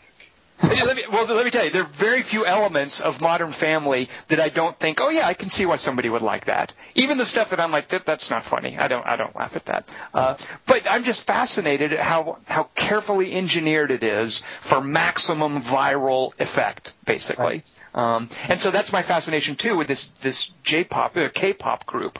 Is you look at the five girls and you think, oh, okay, well there's the slutty one, there's the smart one, yeah. there's the one who's kind of secretive and probably has a dark past, and even though they're all just like cute models, but they're kind of chosen for their different face types, I guess. Hey, if you can design 8 Monaco characters around like player styles and player archetypes, then why can't you design 5 Korean pop singers around that? Andy, you've just outed yourself as a creator of superficial, demographically engineered entertainment. All right, so there's my game of the week as a corny little rhythm-based game on the PlayStation Vita. So, Andy, that leaves you. What now? Right. First of all, how can you possibly have time to play games? And if you did, what would you choose as your game of the week? Well, I have some time to play games. Anytime anyone says that they don't have time to do things, I say to them, you just make a choice not to have time. Exactly. You choose to do other things. And you hear that, McMaster? So that this guff you've given me about not being able to help me play Dead Space 3, that's not flying anymore, McMaster. Yeah. Maybe he's got better things to do. In like 3 months, so I don't know what you're talking about. All right, so Andy, what have you made time to play recently and chosen as your game of the week? And is there something that McMaster and I can maybe vote on? I would give you a vote. Well, I'm going to give you this vote. I'm going to give you a vote because I know what you won't choose. I see. So this is kind of like the way they used to vote in Russia, in the Soviet Union. I understand. Andy Schatz does not believe in free and fair elections, but he's going to hold them anyway. So, Andy, go ahead. Give us the vote. All right.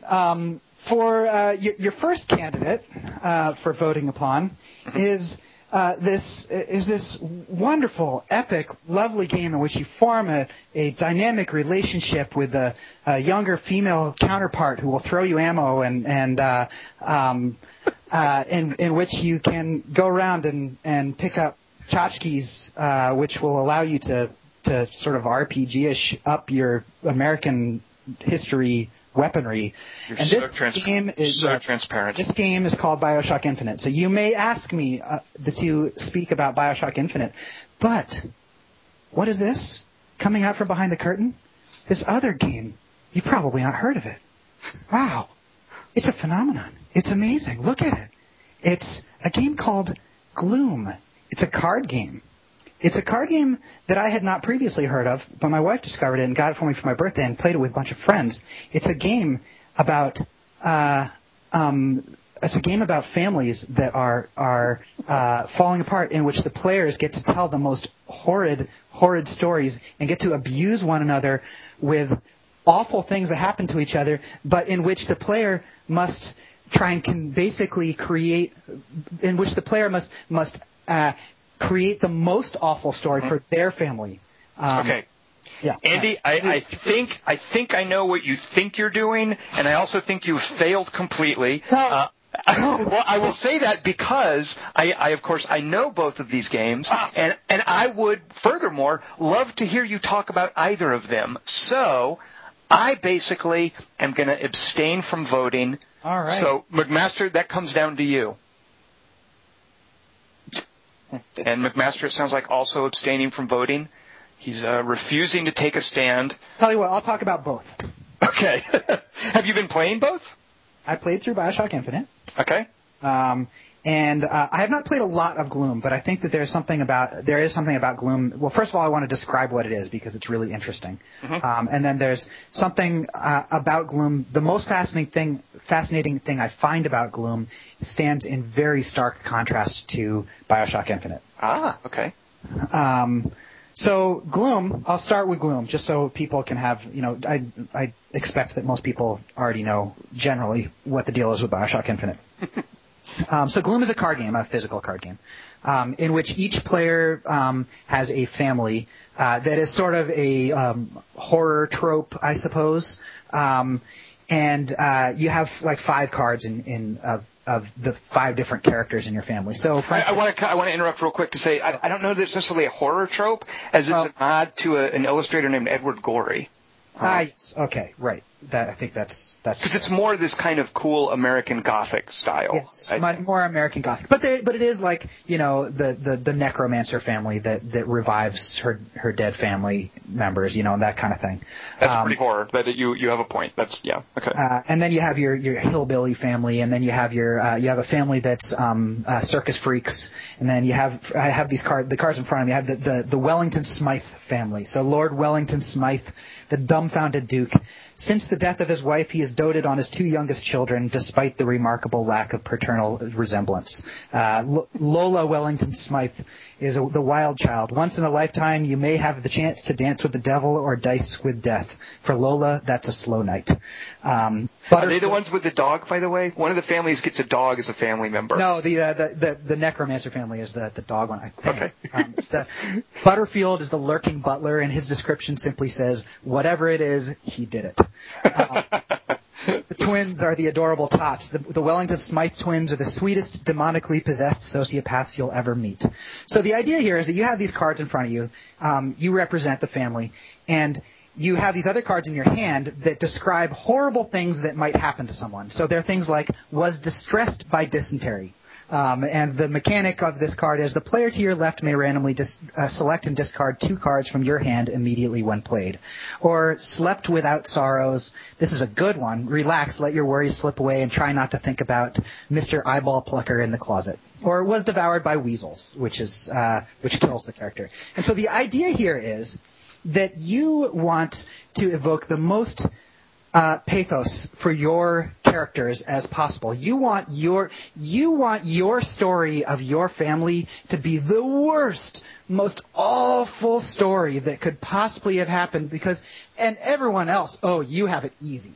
Right? So that's the whole point of the game. And the idea is that you're playing these cards, and you want to play cards on your characters that make your characters' lives seem absolutely awful before they die. You also have death characters in your hand, and once you play a death character on the card, generally that character can't come back into play, and their fate has been sealed with whatever awful things have happened to them during their lives. And you want to play the good cards, the nice cards, on other people's things.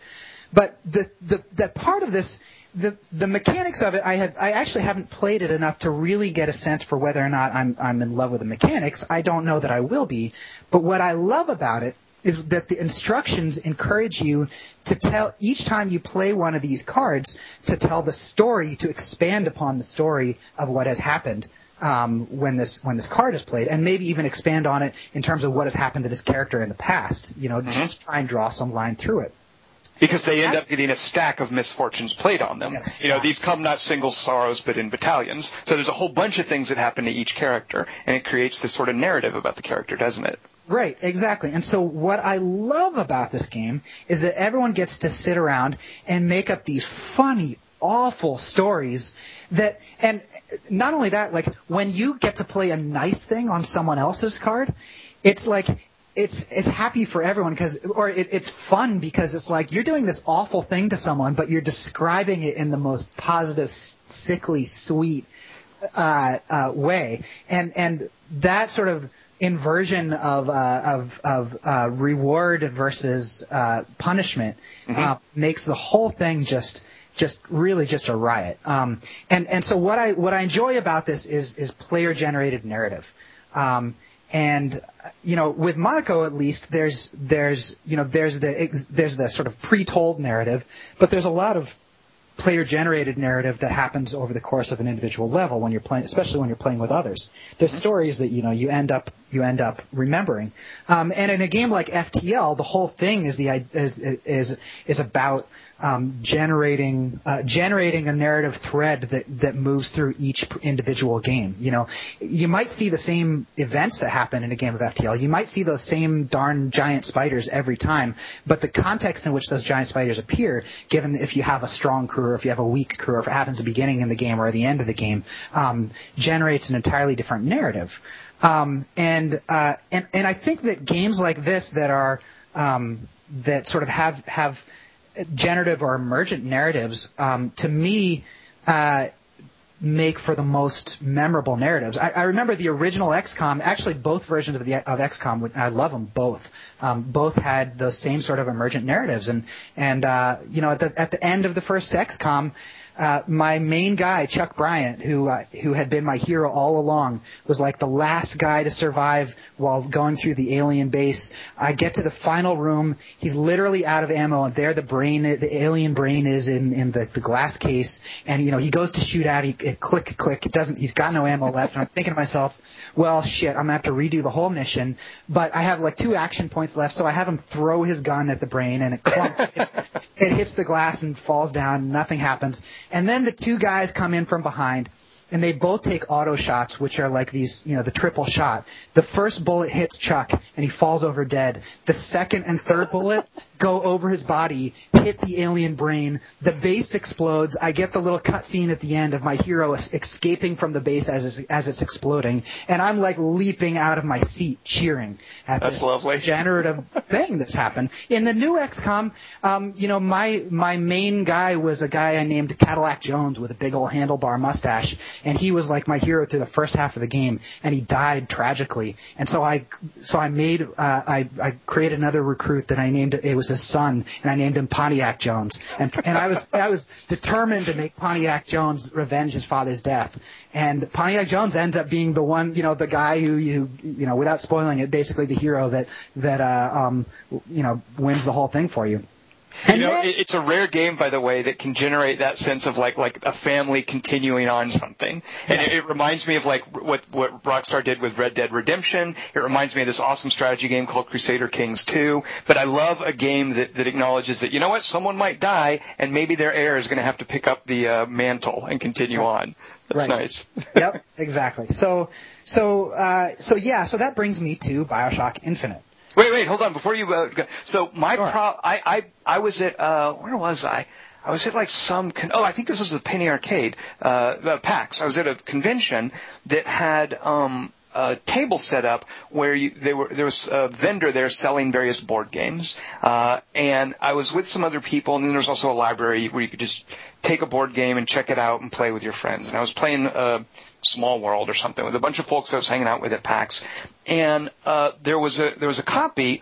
Gloom is made by a fellow named Keith Baker, and I just kickstarted a game this was like a year ago. I kickstarted a game that he and someone else did a campaign for called The Doom That Came to Atlantic City. And it's a variation of Monopoly where instead of running around buying properties, you play one of the elder gods from the Cthulhu mythos, and you're trying to destroy Atlantic City and cultists. So I just knew that he did this Kickstarter. I supported it. I loved the idea. They're still struggling with getting it made. But I was at Penny Arcade at PAX, and I saw this little card game that looked like Edward Gorey artwork, and I saw Keith Baker's name on it, and it was Gloom. I was like, oh, this looks interesting, and I read it, and I put it down and didn't think much of it. And then one of my friends explained to me that the conceit of Gloom that you just described, Andy, and that sold me, as well as the fact that the cards in Gloom are these, not acetylene, what do you call that clear plastic? Oh, yeah, right. I don't know. But they're clear plastic. You stack them. You can stack them. Right, yeah. The idea being that there are holes in very particular places where either icons or numbers can show through, so that you're basically making a new card by stacking these events on top of the characters. And you can always see the character's face through the event, and then it affects how many points the character is basically worth when it dies, and you cash it out. So that's the mechanics of it, and I thought that was really clever. So I immediately went back. I bought Gloom. I bought the expansion pack. It was just an impulse purchase. I had to have this. So my problem, Andy, with Gloom is one of interface. Sure. I love what you're talking about the narrative. I love the fact that, Barrington Willington Smith, whatever his name, can acquire all of these events, but the way the interface works is that only the top event shows. Right. And that if I was designing this game, I would make it where the interface is clear, where you see the character and you somehow see the series of events that happen to them. By having this gimmick with the see-through windows, I think they hurt the narrative. It might be better if you just it might be better if you just lined them up. Exactly. And you lose that gimmick that I think they were probably wanting to play with, the see-through cards, but I think it's way better if you can see all the things that have happened to a character in a series. So it's interesting. I'm thinking I'm sort of knocking around a little concept just to do a little prototype. I'm prototyping something for another site just to make a little game that is to some extent inspired by that same concept, and it's to some extent inspired by the telephone game, various different telephones games and Pictionary at the same time. The idea with this one though is that it's kind of hard to tell a good story. If you sit down and literally try and tell, say, a fable to a little kid, coming up with something that doesn't just ramble is actually a hard thing to do. And so I kind of started with this concept of, can I create sort of hint cards for you to, if you pick out 3 or 4 random hint cards and then turn them over one at a time, is that going to help someone generate a narrative?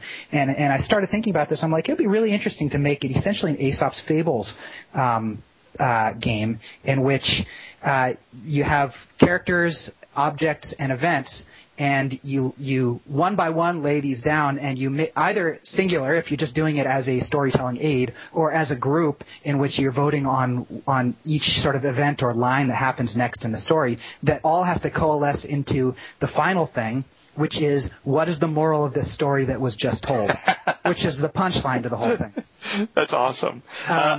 A friend of mine he's got an 8-year-old son, and they've been playing Clue lately. Uh-huh. And my immediate response was, Clue? Why would you want to play that? It's like a horrible gameplay. And he explained that his son loves this idea of, fitting together those 3 components, the weapon, the place, and the character. That as a little kid, like, that really appeals to him. So when you describe that, Andy, I'm like, yeah, that sounds like an awesome game. And maybe I should play Clue again. I don't know.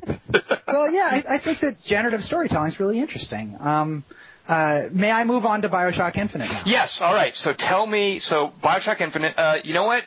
Should we tell people that we might spoil things, or do you want to be spoiler-free? Okay, so we'll avoid spoilers. All right. Yeah, because I'm really just talking about the structure of the story here. And so, and how does it tie in? You claim there's some connection to Gloom, or you were going to... No, it's a diametric opposite, in terms of the story and how the story is told.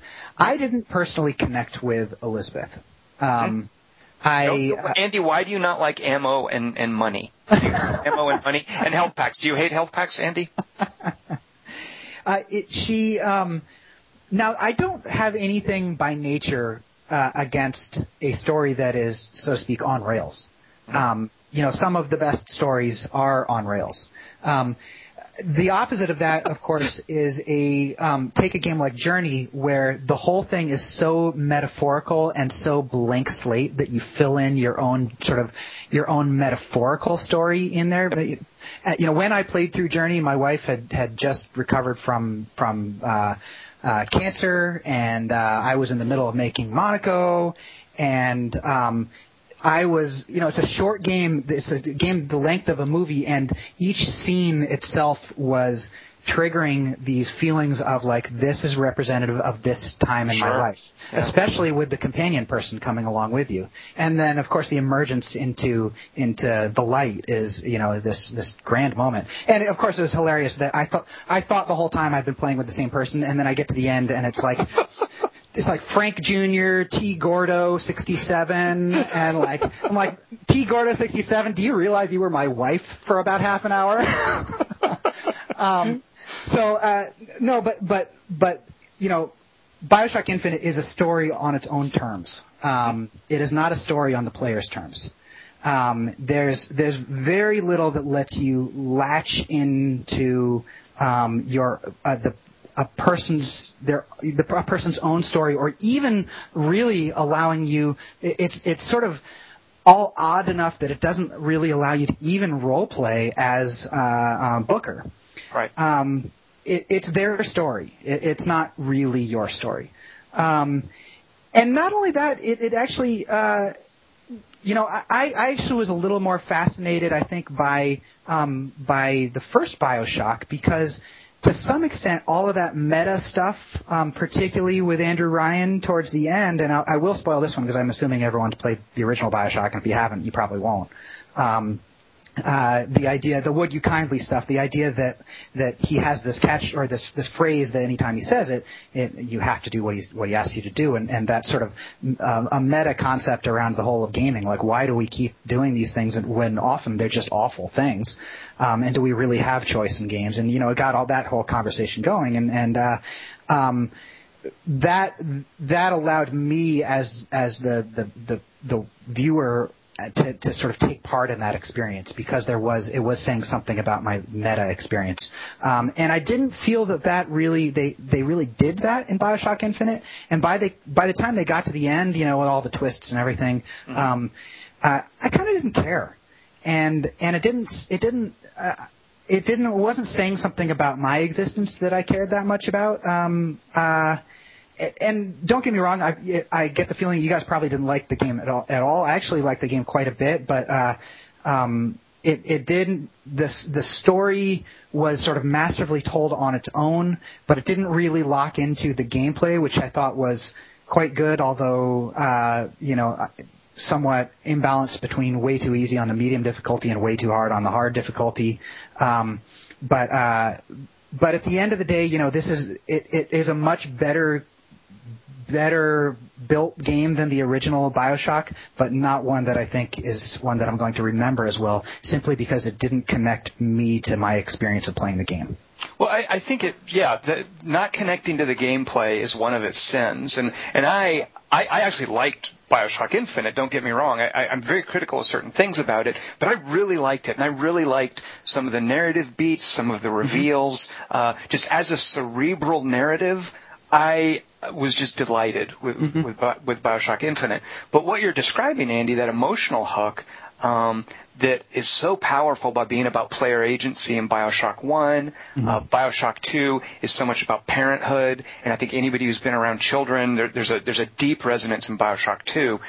I don't think that BioShock Infinite has any kind of hook like that. There's nothing relatable. And part of the problem, Andy, and I mentioned this briefly in a review that I wrote, I think a lot of people misinterpreted it, but part of the problem with BioShock Infinite is I think the emotional hook is supposed to be, clearly, it's supposed to be between Booker and Elizabeth, but because they're playing with a first-person perspective, you don't see them ever really interact. When you play Uncharted and you see Nathan Drake and Elena interact, it's like watching a movie. It's like watching actors. Right. You're not one of those, but you can still appreciate that kind of chemistry and that kind of relationship. I think that first-person perspective in BioShock Infinite, where I'm Booker, but I'm Booker's relationship with Elizabeth is the substance of the game, but she's just this kind of companion throwing me ammo and stuff. I think by being first person, you're sort of removed from any sort of emotional hook. And I think also it just occurred to me that I've never played a game that was so thematically about choice and guilt over choice, maybe guilt over the wrong decisions, that gives you basically no choice. It's interesting that they actually removed at least some of the moralistic choices, which granted were kind of lame in the original BioShock, but they actually scaled that back, even while ramping up the story's thematic concepts of choice and guilt and what can happen if you do one thing versus what can happen if you do another. I think that, though, Andy, was a bit of a cerebral gimmick that the writers wanted to do. Ultimately, I think BioShock Infinite is about predestination, is about a sort of predetermined fate rather than choice. And the choices, because there are a few of them in the game, and they're kind of jokes, I think, because they don't make any difference. And I think they're there to kind of trick you and needle you. So I understand why they stepped back from that idea of making choices. And again, after BioShock 2, where the choices were huge, and by the time you get to the end of the game and you realize the impact of your choices, and the choices get increasingly murky and less about am I a good guy or am I a bad guy, and become more about do I believe in revenge or forgiveness, the impact and the emotional hook of the choices in BioShock 2 was immense. So to suddenly turn it into a kind of an intellectual gimmick in BioShock Infinite just felt a little weird. But I think I did appreciate the point they were trying to make with them. Right. I have to say, BioShock Infinite is quite possibly the best made video game I've ever played. Just in terms of the craft that the craft of the game. Now, explain. Can you elaborate on that? What do you do? You just mean the visuals, the sound, what? Every piece of it. Everyone who worked on that game deserves a giant raise, because they are all absolute masters of their craft. Is it as fresh? Does it make me think about video games in a new way? Do I think they all hang together well? BioShock Infinite is the original BioShock is definitely more than the sum of its parts. BioShock Infinite might be less than the sum of its parts because the parts are so damn good. All of the parts are so good. But it probably, for me at least, doesn't end up in my pantheon of games that I'll always look back to as a touchstone or a historical beat when everything changed to some extent the way I still feel that BioShock 1 was, for me at least. Andy, I certainly appreciate that, and I can agree in a way with what you're saying about the craft that went into BioShock Infinite. But increasingly what I look for in video games, and I'm not just blowing smoke at you, but part of what I resonate with a game like Monaco, is when a game can take elements and tie them together into a cohesive whole. I don't need just good parts anymore. I need some sort of unity and artistic vision that unifies those parts. And if I don't have that, if that final step, which actually should probably be one of the first steps in making of a game, if that's not there, a game kind of bounces off of me. And that was one of my big problems with BioShock Infinite is I needed it to be tied together in the same way that the original BioShock was. And it wasn't, and so therefore it kind of is lost on me. Listen to us, we're like suburban moms complaining about this. My wife just put up a meme today. My wife is just become a Redditor like two weeks ago or something like that. Right. And she's making memes now. And so she put up a suburban mom that's I'm going to La Jolla today alone because all my friends are working.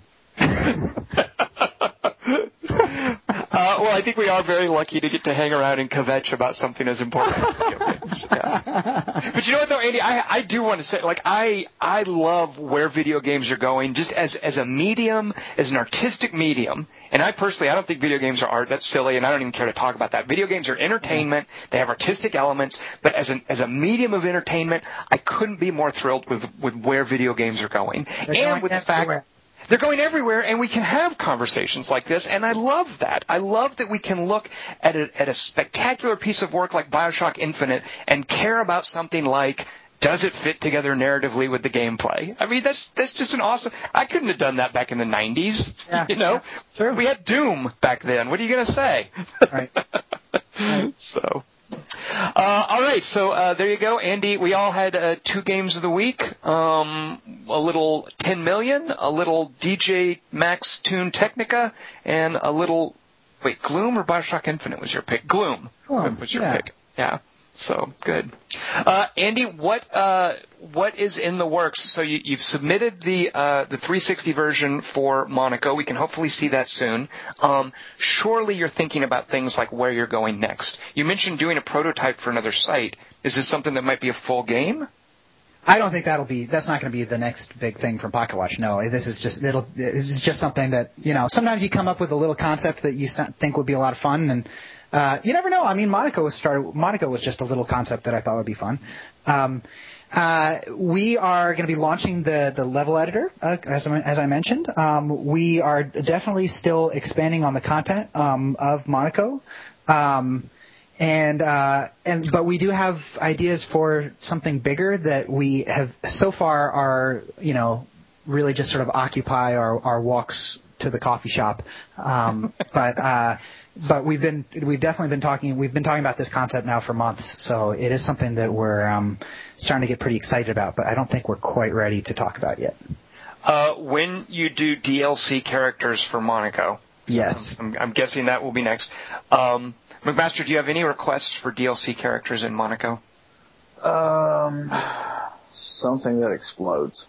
Oh yeah, like a mad bomber, the anarchist. I like your thinking.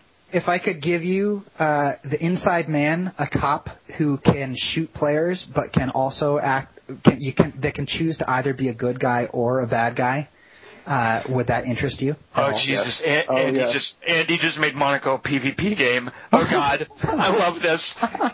Andy, get off Skype already and go make that for peace.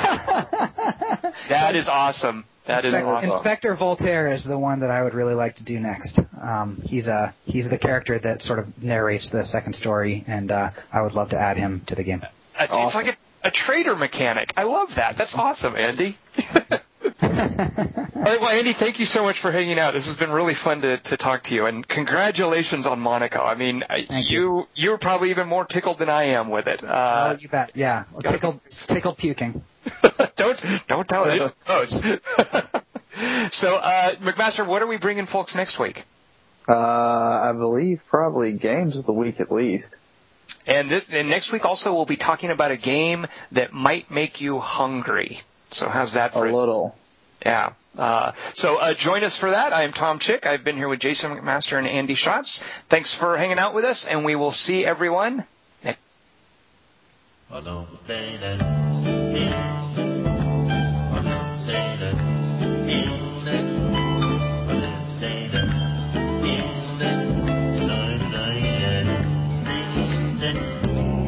Oh, the shark had pretty teeth, dear, and he shows them pearly white,